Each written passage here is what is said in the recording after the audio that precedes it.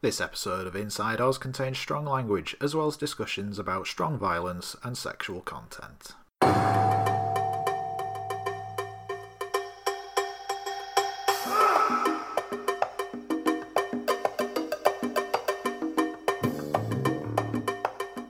I'm gonna give you 10 minutes to get your hands off my dick. God comes to visit me every once in a while. Actually, he comes more often than I'd like. McManus, you're fucking up my floor, McManus. My dick, you don't have to mop it up again. You lose an eye, you get kicked in the balls, get a face full of shit, you become a different man. This is a prison, not a democracy. Don't you fuck with me, my brother. Please, sir, may I fuck my wife? Don't you walk away, you cocksucker! Come on, Dad! Praise the Lord and pass the ammunition. How do you keep that hat on your head? Velcro? Right now, we're on the edge of oblivion. We're on the brink of disaster. And before we all join hands and jump, I want another chance.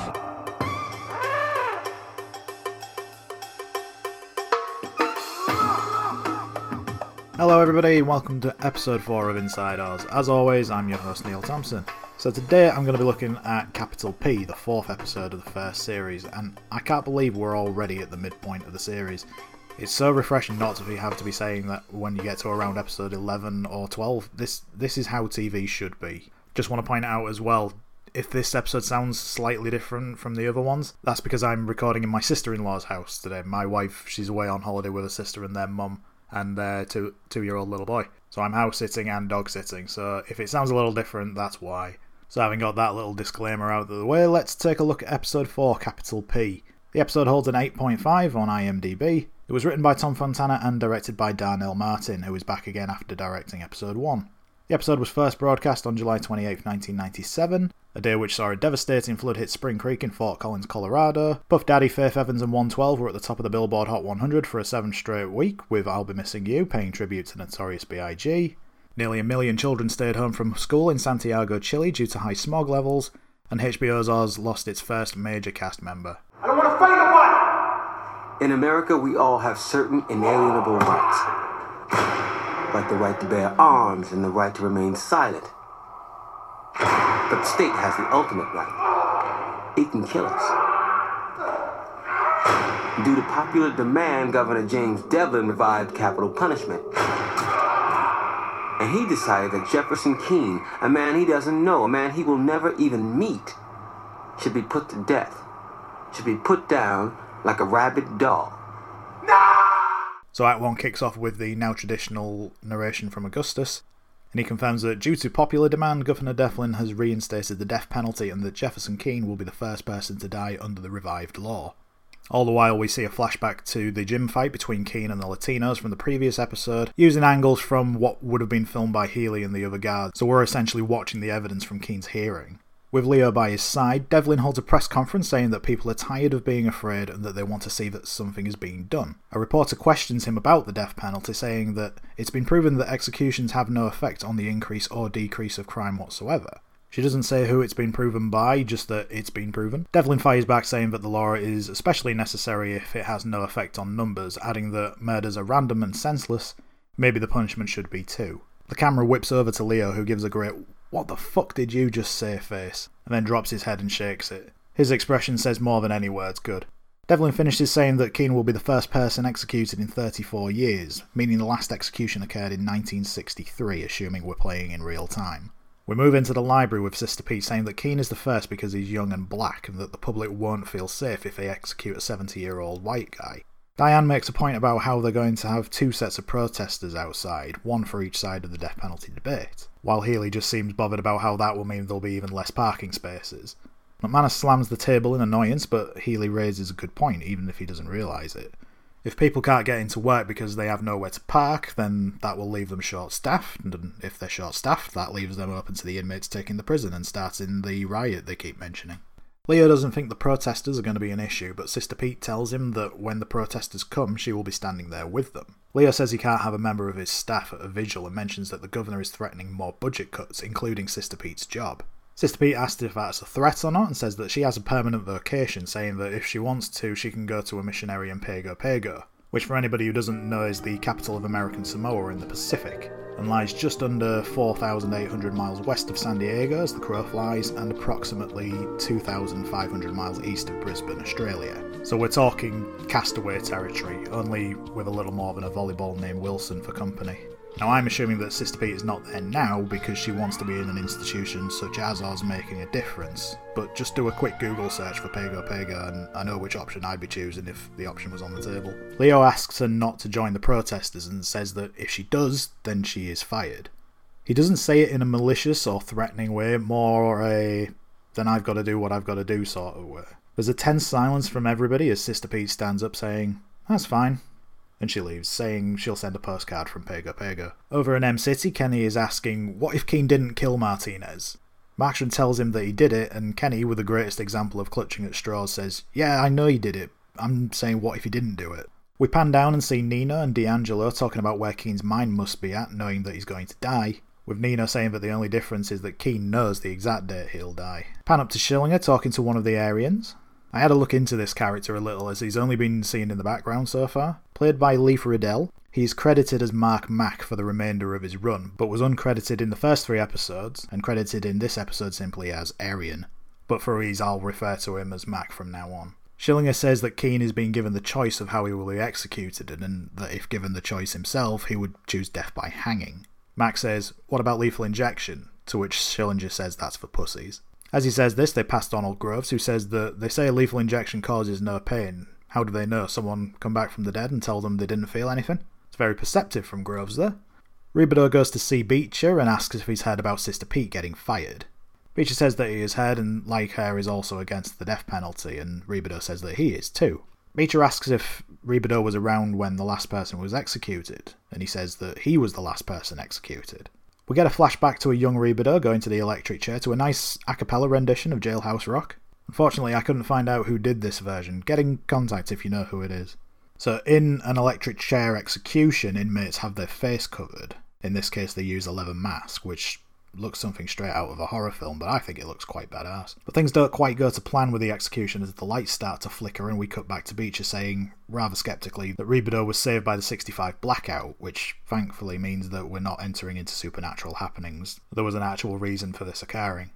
So by introducing the 65 blackout into proceedings, if Rebadow was meant to be executed in 1965, then 34 years on would set Oz in the distant future of 2 years' time in 1999. However, Augustus's narration has been given new inmate conviction dates has been from 1997. So that is either an error in the timeline, or when Devlin was referring to 34 years earlier, he was not counting Rebadow's attempted execution as it didn't actually occur. The 65 blackout was a real event. On November 9th, 1965, a disruption in the supply of electricity affected parts of Ontario and Canada, as well as Connecticut, Massachusetts, New Hampshire, New Jersey, New York, Rhode Island, Pennsylvania and Vermont in the northeastern US states.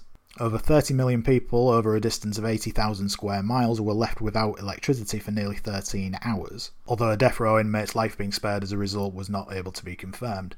So Beecher asks Rebadow if he's ever suffered any after effects. Rebadow says that it was at that time that he first met God, who told him to play the oboe, and we have a quick back and forth in which oboe is said more times than I care to remember. And you had no after effects? Sure. That's when I first met God. He shook my hand, smiled, and said, Bob, play the oboe. The oboe? The oboe. And do you? What? Play the oboe? No. I don't have the lips for it. It's a nice little exchange between Beecher and Rebadow, and one of the first times we've seen Beecher crack a genuine smile without having to be under the effects of drugs hanging out with Ryan. Beecher then completely undoes my point by seeking out Ryan and smoking some weed, so thanks for that, Tobias. Ryan says that he thought Schillinger had said that Beecher couldn't get high anymore, and Beecher just says, fuck him. So Beecher is continuing to gain a bit more self-confidence. Ryan asks if Beecher's been over his appeal, and Beecher reminds him that he's not a criminal lawyer, but considering the number of eyewitnesses, Ryan doesn't stand a chance with his appeal. Ryan takes that in his stride. He probably knew himself that he didn't have a case, but if you've got a chance to appeal, you might as well do so. He says that at least he isn't getting the juice like Keen, and that he should just let the Latinos take him down. That's the reason why they were there. Beecher asks him what he meant by that, and Ryan quickly realises that he's put his foot in it and let slip that Keen was set up. Beecher starts to say that if Keen was acting in self-defence, then he shouldn't be put to death. To which Ryan grabs Beecher, telling him, don't make trouble or you'll be next. So Beecher, even though what he is saying is true and the right thing to do, puts at risk the alliance that he's started with Ryan. So we see Beecher activate lawyer mode as he gets a copy of the transcript to Keen's trial and is reading them on his way back to his pod. Schillinger sees him and yells, "Beecher!" Another example of him being the master of the pun, and tells Beecher to come over. Beecher stuffs the notes into the back of his trousers as obviously he doesn't want Schillinger to find out what he's up to. He starts to gather Schillinger's laundry, like the good little servant that he is, and asks him whether or not he's heard anything about Keen being set up. Schillinger says that he has and that they got the whole thing on videotape. Beecher tells him that if they can get hold of the tape then Keen won't be executed, and Schillinger reacts exactly as you would expect a neo-Nazi to do so. For all his wanting to do the right thing, Beecher can be very naive at times. Did he really think that Schillinger would be up for the adventure of finding the tape? We cut to the laundry room and Beecher is telling Rebideau that he's going to go to McManus and tell him what might have happened in the gym, in the hope that McManus will investigate. But Rebideau tells him that if he says anything, that Beecher will get himself killed. Ryan enters and apologises to Beecher for his outburst earlier and asks Beecher if he wants to go get high. But Beecher tells him that he's trying to keep his head clean. Ryan accepts that and leaves, so at least Beecher has mended fences with Ryan for the time being. Beecher turns his attention back to Rebideau and says that he should represent Keen and appeal his murder conviction. So he seems to be giving criminal law a crack after all. Rebideau says that the state disbarred Beecher, which he referenced himself in a previous episode, but Beecher says that the state can't take away what he does or who he is and that he can help Keen. Rebideau says that Beecher needs to talk to Keen to find out what happened, but they both say that getting onto death row isn't going to be easy. Luckily, Donald Groves has been loitering in the background and says that he knows a way. Suddenly we're in McManus' office with Beecher saying that he is in fear for his life. McManus asks who from, but Beecher says that he can't say and asks to be put into protective custody. To which McManus says that protective custody is only to be used in extreme cases. Beecher tells him that this is an extreme case, to which McManus says that next time he comes and asks he might not be able to do so, to which Beecher says that he's willing to take the risk. So we see Beecher being put into protective custody. Lucky for him and for us, he's been put into the cell next to Keen and they start to talk to each other through the air vents. Keen.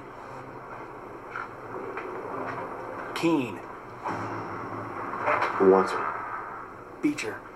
Tobias Beecher. I need to talk to you about your trial. I read your transcript. You weren't very cooperative with your attorneys. I killed Martinez. Well, why didn't you tell the lawyers that you were set up? Look, Johnny Post killed Dino Ortolani because I told him to. Now the wise guys know that. Now they want me dead. If they kill me, one of my homeboys is going to kill them. And then they're going to kill another one of my boys. And on and on and on. My death can put an end to that. Not necessarily. Look, if I die, I feel like I might go to heaven now. If I go back to M City, I might go back to my old ways. I may lose my faith, my soul. I'm at peace right now, Beecher. Please don't take that from me. Look, I'm not responsible for your soul. But as a lawyer, I am responsible for justice. I don't need your cooperation to file an appeal on your behalf. Beecher, please don't. It's something I have to do. We're back in the library and Beecher and Rebideau saying that they need to get hold of the videotape. Rebideau asks what are the chances of one of the guards giving it up? It would implicate them in the murder. To which Beecher looks up to the heavens and says, "Do what you can, Bob." It's at this point that Schillinger enters and Rebideau quickly gets up and leaves. Schillinger asks Beecher why he was put into PC, Beecher saying that he just needed some time alone. Schillinger then asks what Beecher is up to now, to which he says that he's working on Ryan's appeal. Schillinger tries to look at one of the books on the table, but Beecher is trying to keep the book away from him and said that he would take another stab at the appeal. Schillinger senses that he's been lied to and asks the librarian if he wants to take a break. He knows that wasn't a question. Schillinger then tears a page out of one of the books and notices that Beecher is reading about a stay of execution, and asks, since when is O'Reilly getting executed? Schillinger tells Beecher to eat the page, to which Beecher tells him, yeah, no, go away. But Schillinger quickly overpowers him and force feeds Beecher the page before doing the same for a second one. We don't know exactly how much book Beecher ate that day, but I'm willing to bet it was probably at least a chapter. We get a quick shot of Healy watching the incriminating tape, admiring his handiwork, before we then see him and two guards approach Rebideau in the corridor. They say he's been asking questions about a certain videotape, but that said tape does not exist. There are a couple of quick shots of Healy then destroying the tape by pulling the film out of the cassette, and he then grabs Rebideau by the neck saying that maybe a couple of days in the hole will help clarify reality. We've seen this method of direction a couple of times now. where two scenes essentially get packaged as one to help keep the story moving along, and it really helps the pacing of the show overall. So we head back down to what I'm going to start calling the drug pod, and Beecher is sat on one of the beds when Ryan comes over to him, says that he's heard that Beecher went to talk to Keen after he was told not to, saying that took balls, and asks if Beecher has started to grow some. But Beecher says that he had some and felt that he could get them back by helping Keen, but the lawyer in him is now dead. He asks Ryan if he has any dope, but Ryan feels that Beecher needs an upgrade and gives him some heroin, which Beecher snorts. So very quickly we've seen Beecher get that bit of confidence back, only to then have it taken away again. So similar to the last episode in which he was having a crisis of faith, Beecher is continuing with this decline in his spirit, and he's now starting to take stronger and harder drugs to numb the pain. While Beecher is still far from his lowest point, and I'll cover that when we get to it, it's incredible how quickly his life started to unravel. Act 1 closes with Augustus giving us a monologue about squashing bugs, which also shows Beecher stretched out as if lying on the ground from the drugs he's been taking. And it's here where you can see the perils of filming Harold Perrineau in his glass box, as you can see the reflection of a camera operator in the glass. There are so many reflective surfaces in M-City, it must have been a nightmare trying to keep the production crew out of the shot, but sometimes things slip through the cracks. You swat a fly, step on an ant, squash a cockroach, you don't think much of it. In fact, killing a bug gives you a sense of accomplishment. Fucking ant was ruining your picnic. Cockroach was crawling through your kitchen cabinet. You put an end to their disgusting, miserable little lives and make a better world for everyone. Only for every one you kill, more appear. Bigger. Uglier. Meaner than before. So starting off Act 2, we see Saeed walking with Leo and Ray, and they're off to see Jefferson Keane. Saeed says that as a man of colour he is outraged by the verdict, but as a Muslim his main concern is for Keane's soul. Saeed refers to Keane by his convert name, which is Tizi Ouzou, which Keane also referenced last episode, but this seems to be the first that Leo's heard about it. Ray tells him that was the name Keane chose upon his conversion. Although Keane does mention it in the last episode, I stuck to calling him Keane for the sake of ease, and there are enough characters in Oz already, and I'll just end up confusing myself if I start to include a new name of an already established character. Leo clarifies that Saeed wants to serve as Keane's minister, which Saeed corrects him that he should be referred to as his imam. I'm sure Leo didn't mean to offend Saeed, he just used terminology that he's used to. So Leo grants Saeed permission to go and speak to Keane on death row, but only about spiritual matters, and says that if he hears about Saeed or anybody else stirring things up, that he will give Keane a rabbi instead. We see Saeed visit with Keane, who lets out a little smile, and they hold hands, showing a bond between each other. But we cut back to M-City where the inmates are watching a news report which is covering the build-up to Keane's execution, and we see Sister Pete on the picket line. The reporter, the same woman that questioned Devlin at the press conference at the start of the episode, has a thick Boston accent on certain words. So maybe Oz is in Massachusetts and everybody commutes into work every day. As the day of the execution draws near, tension grows, both outside the walls at the Oswald Maximum Security Penitentiary and inside, where the debate on the death penalty is no less fierce. I don't believe in murder. First degree, abortion, or by jury decree, it's all murder. Lethal injection? What's wrong with the good old electric chair? Jefferson Keane will die tomorrow in this prison. In light of the historic, moral, and political nature of the event, we might lose sight of the human factors involved. We spoke today with Cornelius Keane, the inmate's father, and Helen Martinez, mother of the murder victim. You teach a boy right from wrong, then you just hope. You just hope for the best. I want him dead. I want him in the ground. Dead. Dead. Dead. So as Martinez's mother says dead over and over again, Saeed faints and we see McManus going to see Dr. Nathan, who's back for the first time since episode 1. She tells McManus that Keane's sister has had kidney failure and could die. McManus can't believe that this is happening and says that Dino is dead because of him, and that Keane is going to join him. Gloria tells McManus, in the nicest way possible, as she says, that he is one fucked up guy. McManus' mood seems to quickly change as he asks her if they're not going to the play tonight, and the pair giggle like a couple of school kids. But at that point Gloria is called away as Saeed has been rushed into the infirmary, and he looks like he's having some sort of out-of-body experience. They don't diagnose Saeed at this point, so we'll have to wait and see exactly what happens to him. We go back to death row and Keane is talking with his brother Billy, and the pair seem to have made up somewhat since the last time we saw them together.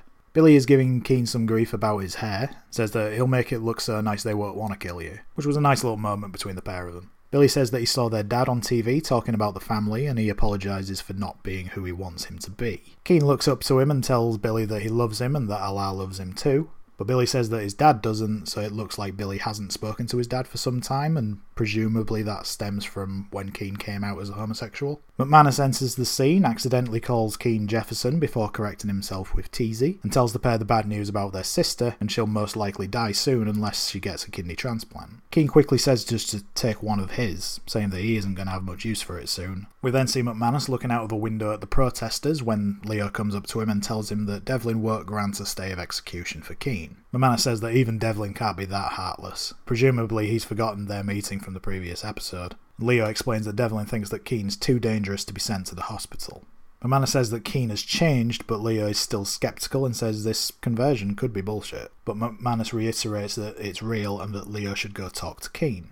He says that Devlin thinks of himself as a god, a callback to the Mount Olympus comparison from last time, and says that maybe they should get some help from the real one. So McManus goes to Ray and asks him to call the Cardinal to intercede. Ray says that the Cardinal is more conservative than Jesse Helms and Bill Buckley combined. So if, like myself, you're not completely clued up on historical US politics, Jesse Helms was the senator for North Carolina at the time, and to say his views were conservative is a massive understatement, while Bill Buckley was an author and commentator who founded the National Review magazine in 1955, which had a major impact on stimulating the conservative movement, and also hosted over 1,400 episodes of the public affairs show Firing Line. While not a politician, his commentary has been credited for the rightward swing in the Republican Party, exemplified by Barry Goldwater, Senator for Arizona, and Ronald Reagan, 33rd Governor of California, who then became the 40th President of the United States. Both Helms and Buckley were alive at the time of filming Oz, but both passed away in 2008. Buckley on February 27th, and Helms on July 4th. So needless to say, Ray is a bit apprehensive about calling the Cardinal, and he tells McManus to make the call himself. McManus asks if Ray is afraid. Ray says no, but clearly there is an underlying issue as to why he won't make the call. He asks McManus, "Why do you think I work here?"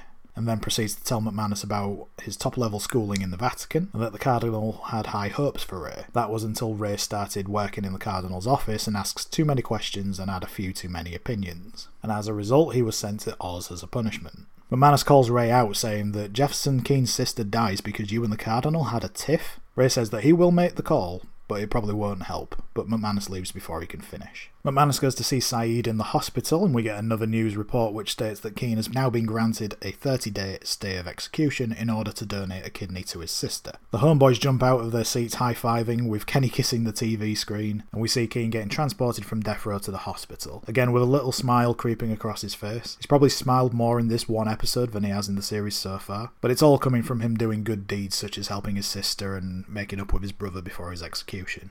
Clemency. That's a fancy word for mercy. You see, the governor can commute a death sentence. He has the power to just pick up the phone and say no. But to me, the only time the governor shows clemency is when he don't make that call. 'Cause life in prison without parole is a shitload worse than death. Death is parole. Death is the real mercy. So we're back in M-City and Ryan and Augustus are playing checkers when D'Angelo says that he wants to speak to Ryan. Turns out that D'Angelo is running a gambling racket in Oz, and he asks Ryan if he bet on the Detroit Tigers Sox game. Turns out that Ryan lost and he blames fucking Thomas. The audio is a little hard to understand because D'Angelo talks so quickly. In fact, this whole segment plays out very quickly in the way that it's spoken and edited, which is odd because the episode only runs at just under 54 minutes, including credits, so it's not like they were short of time. The subtitles on the DVD can't keep up with D'Angelo either, so I found a script of the episode online, and after looking through the 1997 rosters for the Detroit Tigers, the Boston Red Sox and the Chicago White Sox, I was able to deduct that Ryan is either blaming Larry Thomas, a pitcher who played 3 seasons in the majors, but was more likely referring to Frank Thomas, who was the top run scorer for the Chicago White Sox that year and a very successful player overall. A 5-time All-Star, he's the only player in Major League history to have hit 7 consecutive seasons with a .300 batting average, 100 runs scored and 20 home runs. He also had a video game called Frank Thomas Big Hurt Baseball, which I had for the Super Nintendo. I had no idea who he was at the time, I just got it because I wanted a baseball game to play.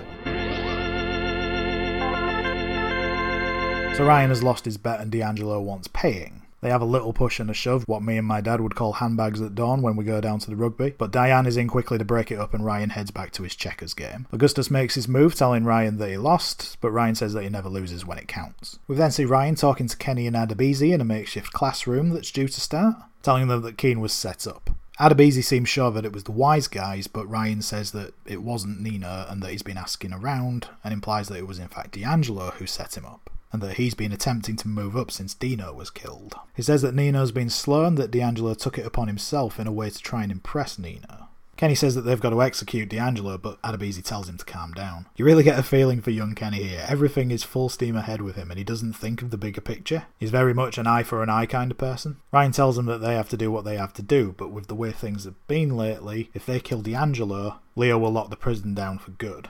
He says that because Adebisi, Kenny and D'Angelo all work in the kitchen, that maybe D'Angelo has a little accident. Adebisi asks why Ryan suddenly seems to want justice for Keene, and Ryan says that he owes Keene one because he took care of Dino for him. So the class gets started and we meet Sister Peter's replacement, Colin Auerbach. He stands in front of the blackboard that reads, "Show fear and you're already dead. Never a truer word has been written because the inmates give him no chance. He has no control over these men at all, and he is ironically trying to teach anger management. The only person who seems interested in the class is Groves, who is sat at the back taking notes, as we intercut with shots of D'Angelo having his little accident in the kitchen with Adebisi and Kenny. He gets hit round the head with a pan a couple of times and sprayed with boiling water from the dishwasher. We fade back to M-City with Nino looking at a picture of his late wife that he has in a pocket watch, when Ryan comes to see him, saying that he's heard what's happened to D'Angelo. So the story going round is that a steam pipe burst, knocking D'Angelo backwards and ended up hitting him on the head. It's quite the tale that's been told. Nino says that D'Angelo is unconscious and is going to be laid up for a while. Ryan says that if Nino ever needs an extra hand that he is available, citing that he took care of Keene for him. So Ryan is essentially trying to eliminate both of his enemies by befriending both of them and playing them off against each other. He's a real snake in the grass. Nino tells him about a friend that he had in the army, a guy called Donnie O'Reilly. He tells Ryan about the things that Donnie loved, and then says that maybe he and Ryan can do some business. Ryan stands up to shake Nino's hand, but Nino doesn't move an inch and Ryan leaves. So Nino certainly seems to want to forge an alliance with Ryan, but seemingly needs to earn his trust. He's seen that Ryan can solve a problem like the one with Keene, but is also aware that it could come back to haunt him. They did have some dealings on the outside after all. We see D'Angelo in the hospital and Groves is tending to him, so Groves still works in the hospital despite being sent to the hole twice for breaking into the morgue. He touches D'Angelo's wound and leaves, putting his fingers in his mouth as he goes. He's going to get himself some sort of disease doing that. But after that we see Ray meeting up with Alvarez. He asks Ray how his son is doing, to which Ray tells him that the baby isn't getting any better and that the doctors are thinking of taking the baby off of life support, and that Maritza thinks this is the best thing to do. Miguel disagrees and says that he doesn't want them to kill his son, but Ray tells him that the machines are the only thing keeping the baby alive, and if they turn them off he can have a natural death. Alvarez's reaction is sort of what you would expect. It must be the hardest decision to have to make, especially as a new parent. Alvarez says that he wants to see Maritza and the baby, but Ray says that he isn't allowed to. He isn't even allowed to make a phone call, and the doctors are looking to start a psychiatric evaluation of him after he cuts himself, hence why he's back in the hospital this time. He says that he slashed his face for the baby and that what it achieved is between God and himself. Ray rightfully points out that if he tells that to a psychiatrist that he'll be locked up until he's 90. Alvarez tells Ray that he has to get him out of the hospital so that he can go and see his baby, and starts to raise his voice. Ray leaves, but you can tell that the issue is going to weigh on his mind. He goes to Colin and brings McManus along too. Ray tells Colin that he got Alvarez on the road to redemption, and McManus makes the point that the doctor has said that keeping the baby alive at this point is cruel. Ray thinks that once Alvarez sees the condition of the baby, he will understand why the doctors are wanting to turn off the machine. Colin says that he needs time to make his decision, but McManus tells him that they don't have any because the doctors wants to turn the machines off tomorrow. Colin tells them to forget it, but McManus then tells Ray that he doesn't need Colin's permission and that he will take the responsibility himself. So it's a good move on McManus' part by allowing Alvarez out to see his son, but at the same time, why didn't he just okay it for Ray in the first place rather than going to see useless Colin? So much like last episode, we see Alvarez and Ray go to the hospital as the church choir sings over the scene. Even though both scenes are essentially set up the same way, the tone is completely different this time around. Alvarez says a silent prayer as Ray puts on his priest's stole, which is purple in colour and looks a bit like a large piece of ribbon, and reads the baby the last rites as we pan across to see the heart machine flatlining. We return to M-City and see Alvarez telling Ray that he appreciates everything that he's done for him, and proceeds to say that it has happened for a reason and that the experience has opened up a new side to him. All the while, Ray's looking on quite nervously, almost as if he's afraid to leave Alvarez alone after he sliced his face up last time. Ray gets up to leave, but Alvarez asks him, "Where was God when my son died?" to which Ray replies the same place he was when his own son died, as the scene fades to black to end Act 2. It's a very intense scene between the pair, and there is very little in the way of background noise going on around them. Usually you can hear something happening, but in this it's just the dialogue, and it adds to being a really personal moment between Alvarez and Ray. It's very well done. Hey, Father. Where was God when my son died? Same place he was when his own son died.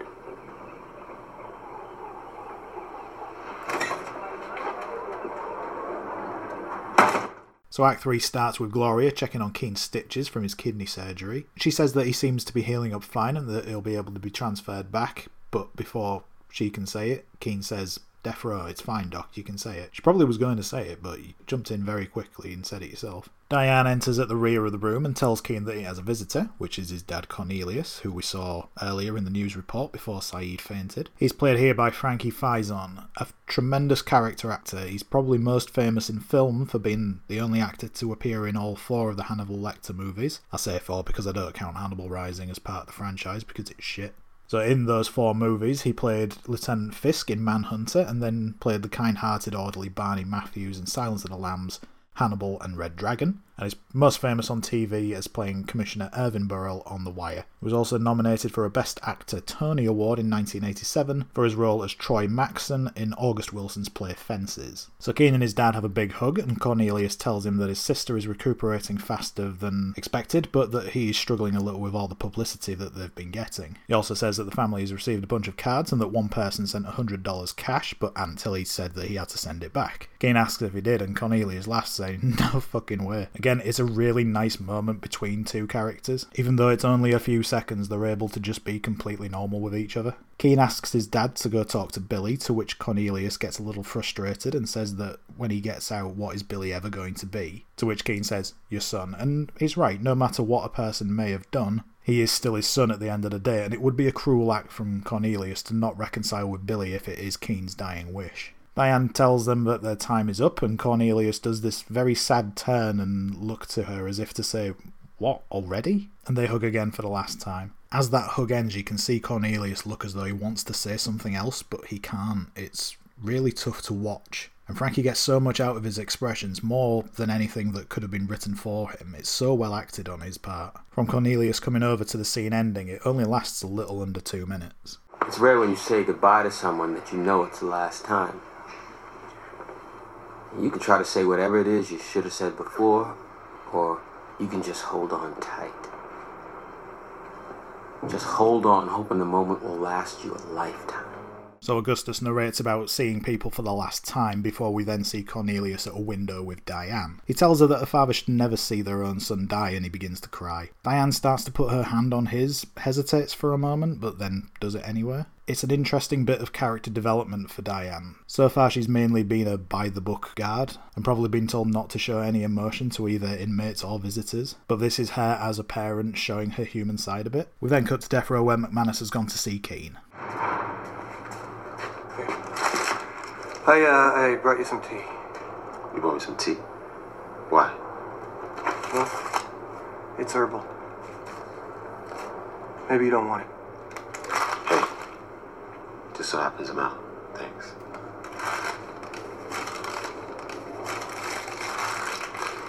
So, why are you in McManus? I mean, what do you want? I don't know. I just wanted to tell you that I'm sorry you're gonna die. And you'd like my forgiveness? Well, whatever you think you've done, I forgive you. So McManus goes to see Gloria and starts to massage her neck. He asks if Saeed's test results are back, and she tells him that everything is fine, but she is still waiting for the result of an MRI to come through. McManus asks if she wants to go to dinner tonight, but that she can't because she has to witness Keen's execution. McManus' mood completely changes and says that she never told him that she was the doctor who had to witness. Gloria protests, saying that she did tell him, but McManus says that that wouldn't be something that he would forget. Gloria asks what the big deal is, saying that all she's doing is prescribing the drug and declaring the death, saying that it's not like she's the one who has to stick the needle in Keen's arm. McManus fires back saying that doctors are supposed to be healers and says that he doesn't want her to be doing the execution. Gloria tells him that they've only been going out for a couple of weeks and asks where does he get off on telling her what she can and can't do. She starts to leave, but McManus pulls her back by the arm, to which Gloria rightly tells him not to, and he hits a wall cabinet in frustration. Gloria tells McManus that he should take some time off and that he's been around Oz for so long that he's starting to act like the inmates. So this is the first time that we've seen McManus actually lash out in anger over something, whereas before he's been presented as quite a liberal person, to the point that the governor referred to him as a prissy last time out. If anything, it humanises McManus a little bit more, showing that he gets mad at things just like everybody else does. We see Diane at a window looking down at Sister Pete and the protesters. She's having a drink from a bottle of vodka as McManus comes up and joins her, and she offers him a drink too. A man runs up to Sister Pete and grabs her sign, but she delivers a swift kick to the balls and he's done for. Diane says that she takes it that McManus isn't going to watch Keen's execution, and she says that she isn't going to either, saying she can't stand watching flowers die, let alone another human being, and the closest that she ever came was Bambi. Diane then proceeds to tell a story about how her ex was a big-time hunter, and from there we get a story about being taken along on a hunt. Now on this hunt she managed to shoot a deer, but she tells about how she went over to it and as she leaned down and whispered, "I'm sorry," to the deer. Diane tells about how she ended up marrying this hunter and how every time she went into the den of their house she had to look at this deer's dead eyes as it was mounted on the wall. Upon her divorce this was the only item that Diane took, and she says that she ended up burying the deer head. McManus says that he's feeling like his head is hanging on someone's wall tonight, and then asks Diane if she wants to go have some dinner, which she agrees to. We cut back to death row and we see Keen talking to another inmate via holding a pocket mirror out of his cell, while the other plays with a yo-yo. Keen says that he's feeling okay for a man about to die. We find out that this other inmate is due to be executed next Thursday, but is currently in the middle of an appeal. Keen asks if the other man has ever seen that old movie with Susan Hayward, saying that it's called She's Gotta Live or something like that. The movie he's referring to is actually called I Want to Live from 1958, and is about a prostitute that is sentenced to death for murder, but she is pleading her innocence, and it's based on the life of Barbara Graham, who, spoiler alert here, was executed by gas chamber along with two convicted accomplices, Jack Santo and Emmett Perkins, in 1955. It's available on DVD from most places if you want to catch it. So Keen lays out the outline of the ending of the movie, saying about how her lawyer has applied for a reprieve and that they're waiting for a call from the governor. The other inmate asks if, in true Hollywood fashion, she gets the call at the last minute, to which Keen says no and that she fries. So the ending changed slightly from gas chamber to electric chair, and you see his face drop as the moment of realisation hits him about what is about to happen. Leo approaches Keen's cell and asks some formalities, such as what Keen wants done with his property, any money that he has, and whether or not the family will be claiming Keen's body. Saeed is with Leo, acting as one of the witnesses for the execution. Leo asks Saeed if he's sure that he should see this, probably due to Saeed only recently been released from hospital, but Saeed says that he and Keen have come a long way together and he's not going to turn his back on him now. And with that, the long walk begins. Saeed tells Keen that death is the supreme moment of truth, and Keen tells Saeed that the officers took his kufi cap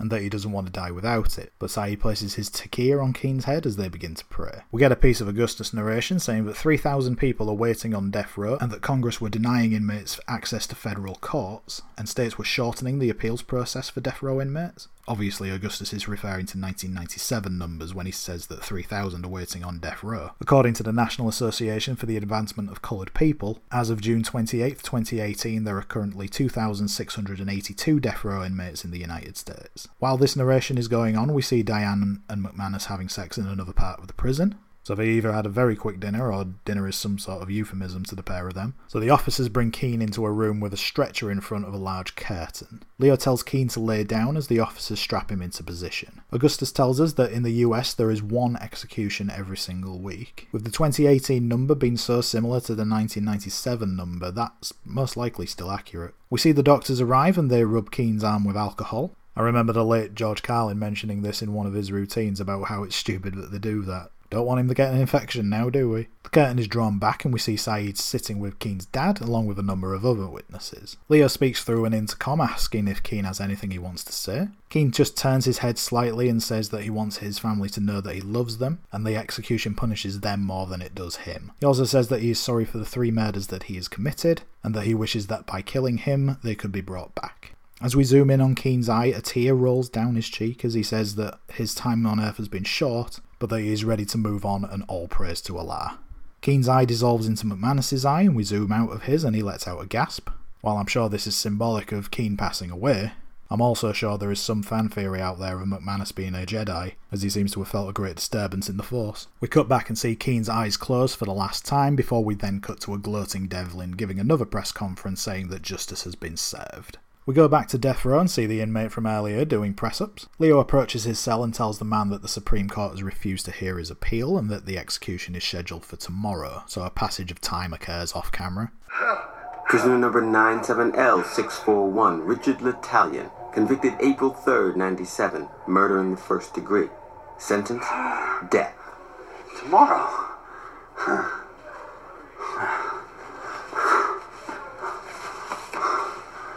Well, my schedule's clear. Okay. Hey, Warden. This I want to tell you. Something I never told anybody.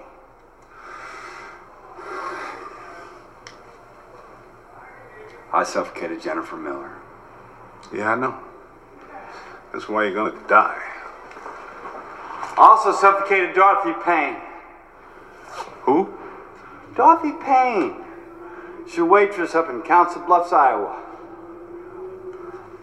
You confessing another murder? Uh-huh. I'll notify the proper authorities. Wait.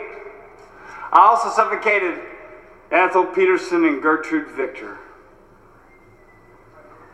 And Mary Rapp. And Christina Trudell. And Eleanor Hughes. Wilma Lomez. Lisa Masters. And Lorraine McCarthy. And Betty Case. And Irene Martin. And Amelia Nugent. And Elizabeth Phelps. And Lucille Upton. And Esther Vaughan. What I did. We move into Ray's office as he tells us that L'Italian has confessed to a total of 39 murders, all by suffocation. Sister Pete is in Ray's office with him and says that if the governor had his way, he would execute L'Italian 39 times.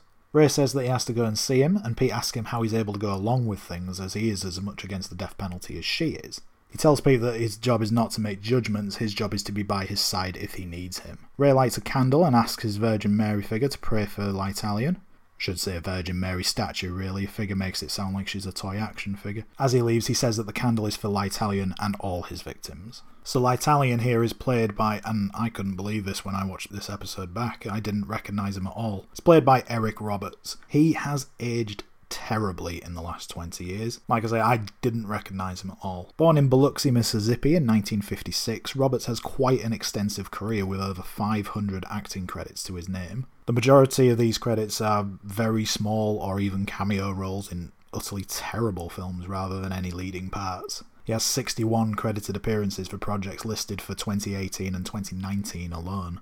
There's far too much listed to go into vast detail here, but according to IMDb, he is most famous for appearing as Sal Maroni in 2008's The Dark Knight, Runaway Train from 1985, and the last thing I saw him in was The Human Centipede 3, and the only reason I watched those is out of morbid curiosity with a wife on Netflix. He's also the brother of Oscar-winning actress and the much more famous Julia Roberts. So we see L'Italian eating his last meal. He reminisces about eating bull's balls at the Bohemian Grove. Ray asks if that is a restaurant, but L'Italian tells him that it's a retreat in San Francisco for professionals, bankers, etc. He tells Ray that he grew up in the Bay Area and that he always wanted to go there as a kid, and that he would get to swim in the Russian River with a Secretary of State and piss on a redwood tree next to Donald Trump, which he finds hilarious and says that those guys are the elite and men of power. If only he knew what would happen to the world some 20 years later when that tree pisser took office. It sounds like a proper boys' club, and he says women were excluded, but the Supreme Court forced them to let women in, and that he didn't want anything to do with it after that. Ray says to him to imagine the kind of women he could have met, to which L'Italian says they were not the type that he would want to fuck. Ray tells him there's a difference between fucking a woman and wanting to kill them, but L'Italian doesn't seem to think so. He gives Ray a very sly look up and down and asks if Ray has ever been laid. He already knows the answer, he just wants to make Ray answer the question. Ray tells him no, and L'Italian asks, then what would you know about pussy? What would you know about anything? BD plays this scene very well, I thought. He delivers everything in a very convincing, professional manner, and the character of Ray comes off as being a bit sheepish when asked about being with a woman. Ray answers L'Italian's question saying that all I know is that once upon a time you wanted to walk in the woods with important people, and now instead you're here. L'Italian says he's there because he loves women, and that he's had trailer park trash in West Virginia, done rich girls up the bum in Aspen, an amputee with both legs missing. I was half expecting Johnny Cash's I've Been Everywhere to start playing in the background. Ray says that fucking them isn't the same as loving them, but L'Italian says that he sounds like a shrink that he once had. He says that he slept with her daughter, and then killed them both. Ray asks, if you love women so much, why do you kill them? L'Italian's saying that when you love someone, they own you, they possess you, and that he will not be possessed. Ray finally gives up and tells L'Italian that he's there to give him absolution for his sins. L'Italian finishes things telling Ray that he should have ordered bull's balls as his last meal. We hard cut to L'Italian lying on the stretcher awaiting his lethal injection, and his cocky demeanour has completely disappeared, and he says that he isn't ready to die as Augustus' narration explains the lethal injection procedure. Another good piece of symbolism is used here as L'Italian's yo-yo drops to the ground. I'm really not ready for this. Oh, man. First, the inmate's given sodium pentothal, the same anesthetic used in hospitals for major surgery. Then a massive dose of pancuronium bromide that paralyzes the diaphragm. Then potassium chloride to stop the heart. We get a quick shot of Gloria confirming L'Italian's death before we cut to Leo's office, where Sister Pete is waiting for him as she prays and holds some rosary beads. Pete tells Leo that Christ was executed and that if he wasn't, the world would have been a very different place. She says that she wants her job back, which Leo agrees to immediately. Pete questions as to why she doesn't have to beg for it, to which Leo says if it'll make you feel better, then beg. Pete tells him that she still disagrees with him on the death penalty. Leo says, even for a cyst like L'Italian? So no prizes for guessing how little Leo thought of him. Pete says that the Bible makes it pretty clear that you cannot take a human life for any reason, to which Leo quite correctly says that the Bible also says an eye for an eye. He says that maybe God's talking out of both sides of his mouth, or that maybe he's as confused about the death penalty as everyone else. Then says that the only thing that's for sure is that nobody is coming to claim L'Italian's body, and he's going to be stuck in a cheap pine box and thrown into a hole in Potter's Field, which isn't a real place, it's an American expression of biblical origin for a pauper's grave. Leo says that there will be nobody there to grieve for him, but Pete says that she will grieve for him, to which Leo says that that's why he loves her and that he's glad that she's back.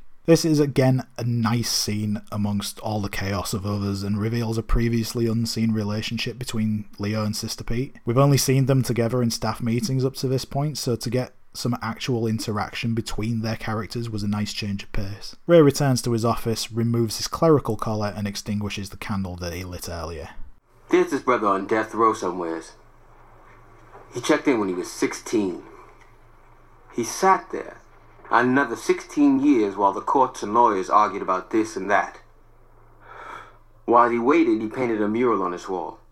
For all those years he painted, not letting a soul see what he was up to. Finally, when he was 32 and had spent more life on death row than in his mama's house, all his appeals were exhausted. He was about to die. As he was about to be let out for the final time, he finally unveiled his masterpiece. All there was 6 words. Death is certain, life is not. The next day, the hacks painted over it. So that was Season 1, Episode 4, Capital P. So much happened in this episode. You've got Leo laying down the law with Sister Pete at the start, there's Alvarez having to make the painful decision to turn off his newborn's life support, Diane has a whole bunch of character development in her interactions with Cornelius Keene and ends up sleeping with McManus. We find out a little about Ray's past at the school in the Vatican, Rebadow was saved by a blackout, and it all happens around the first main cast member death. While the episode itself has a body count of 2, the other being the guest starring Eric Roberts as Richard L'Italian, the episode centres around the death of Jefferson Keene by lethal injection. As covered in episode 1, Leon only committed to appearing in 4 episodes of the series, so was always going to be the front-runner to be the one killed off in this episode. Post-Oz, Leon appeared as David Ruffin in the critically acclaimed TV miniseries The Temptations, which chronicled the career of the Motown Records group of the same name, before appearing in the TV movies Mr. Rock and Roll, the Alan Freed story in which he played Jackie Wilson, and 2000's Little Richard playing the titular role.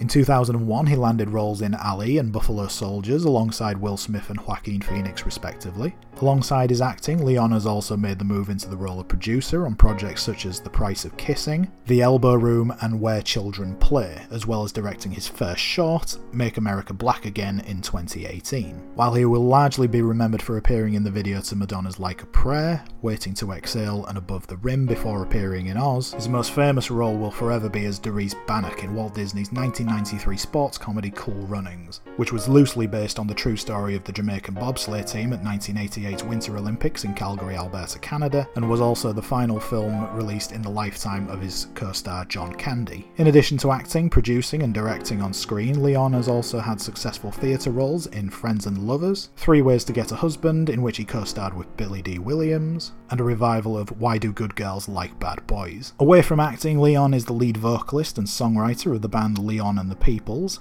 In 2007, the group was nominated for an International Reggae and World Music Award and won the award for Best International Artist at the Joe Higgs Reggae Awards for their debut album, The Road Less Travelled. This episode also sees the final appearance of Billy Keane, played by Derek Simmons. Whilst continuing to work on television, Simmons has most recently appeared in the second series of Netflix's Luke Cage. However, he tends to undertake stunt work more than acting work these days, and appeared in the latest instalment of the Purge series, The First Purge. So that is everything for this episode. As always, you can go back and listen to the previous episodes wherever you listen to your podcasts, be that on Stitcher, SoundCloud, Podbean, and as always, you can follow the show on Twitter at Inside Oz Podcast, on Instagram at Inside Oz Podcast, and you can send any emails to insideozpodcast@gmail.com. Leave a review for the show, as it always helps with the exposure for the show as well. I'll be back next time with Season 1, Episode 5, Straight Life.